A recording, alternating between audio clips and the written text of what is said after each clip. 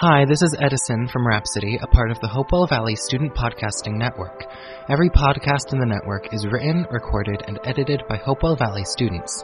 The views and opinions expressed in these shows are the opinions of the host and may not represent the opinion of HVRSD. For more student-generated digital content, go to the Hopewell Valley Student Publications Network at www.hvspn.com. Today's episode is a Composer's Corner, where we'll be discussing my song, Former Happiness, and how different music theory concepts create depth towards the moods and themes of the piece. Now on to the show.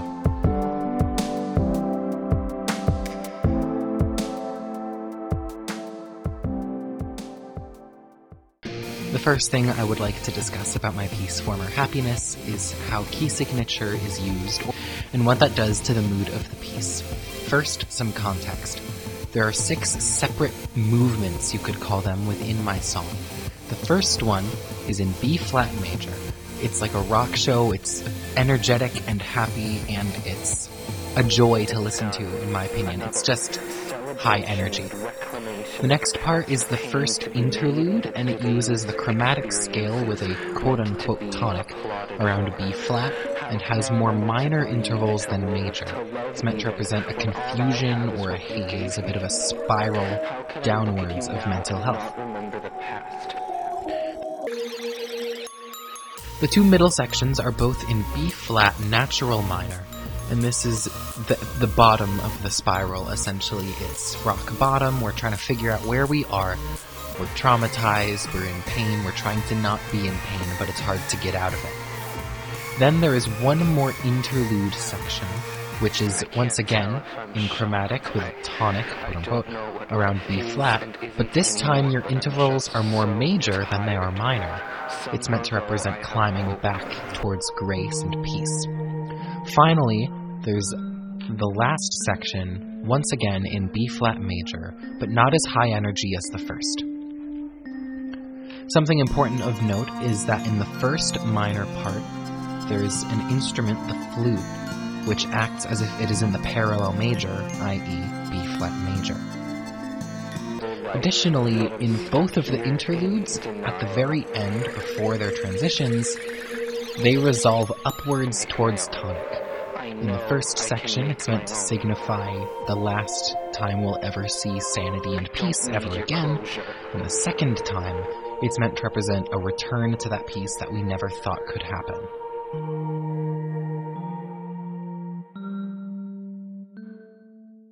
Secondly, I wanted to discuss dynamics in sections and in individual parts to analyze why they are how they are and what that does to the mood of the piece. The most important is in the first minor key section, I'll call it section 3. The 2 natural instruments are the quietest, the glockenspiel and the flute.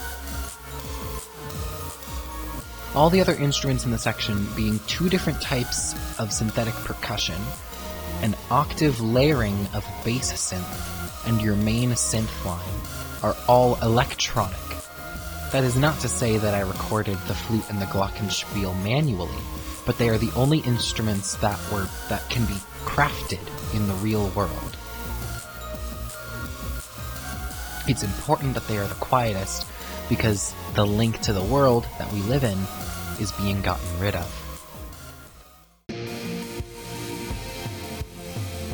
Another example of changing dynamics is at the very beginning and end of the song, there's a clip of my breathing corrupted to sound like demonic wind, so to speak. At the beginning, it is very faint, but it is there. At the very end, it's apparent and it is impossible to miss.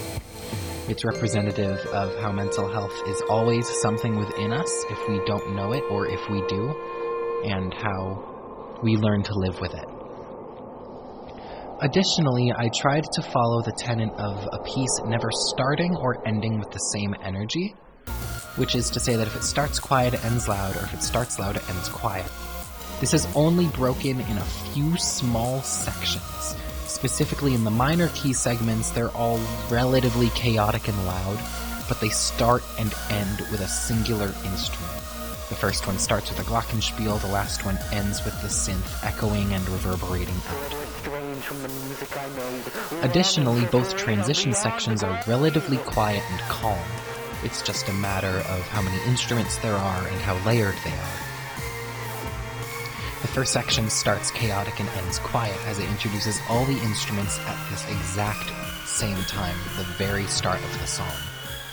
And the final section starts with an electric piano, quite quiet and relaxing, and it brings in all other 6 or 7 tracks right when it resolves to tonic. The final section then ends with the clarinet, the synth, and my breathing. Overall, the changing dynamics within my piece represent how it's difficult to be in one mental place at a time because of how fickle life can be when you've gone through trauma. Finally, I wanted to talk about harmony and very specific motifs that appear within my piece. Harmony comes up in my piece as there are certain times when one instrument has multiple tracks, and those different tracks have different parts. I've already explained this, such as with the octave bass split in the first minor key section. This also comes into play twice in the first section, with the electric guitar playing either the chords or individual notes within the chords in the progression of B flat major, F major, C major, A minor.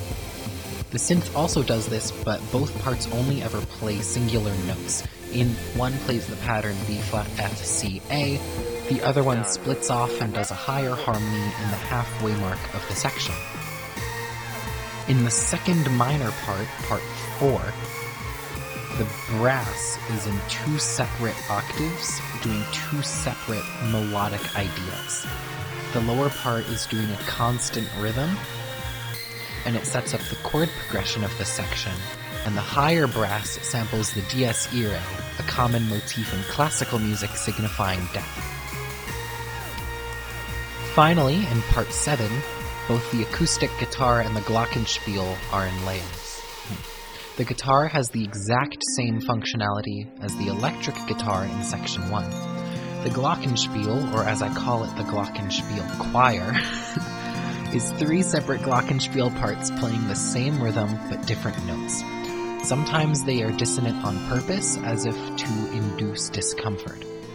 Another time when dissonance is used is in the second minor part, part 4. The main synth line has a lower harmony that is intentionally mimicking the melody, but with a few off notes. This creates a sense of being lost in the music and not being able to find your way. Overall, these elements of music theory demonstrate how my piece, Former Happiness, has a mood that changes constantly throughout the piece, and has complicated, nuanced theming about mental health and recovery. Thanks for listening. Be sure to follow @HV Rhapsody on Twitter and Instagram for all the latest updates on new episodes and links to all our podcasts, vlogs, and blogs.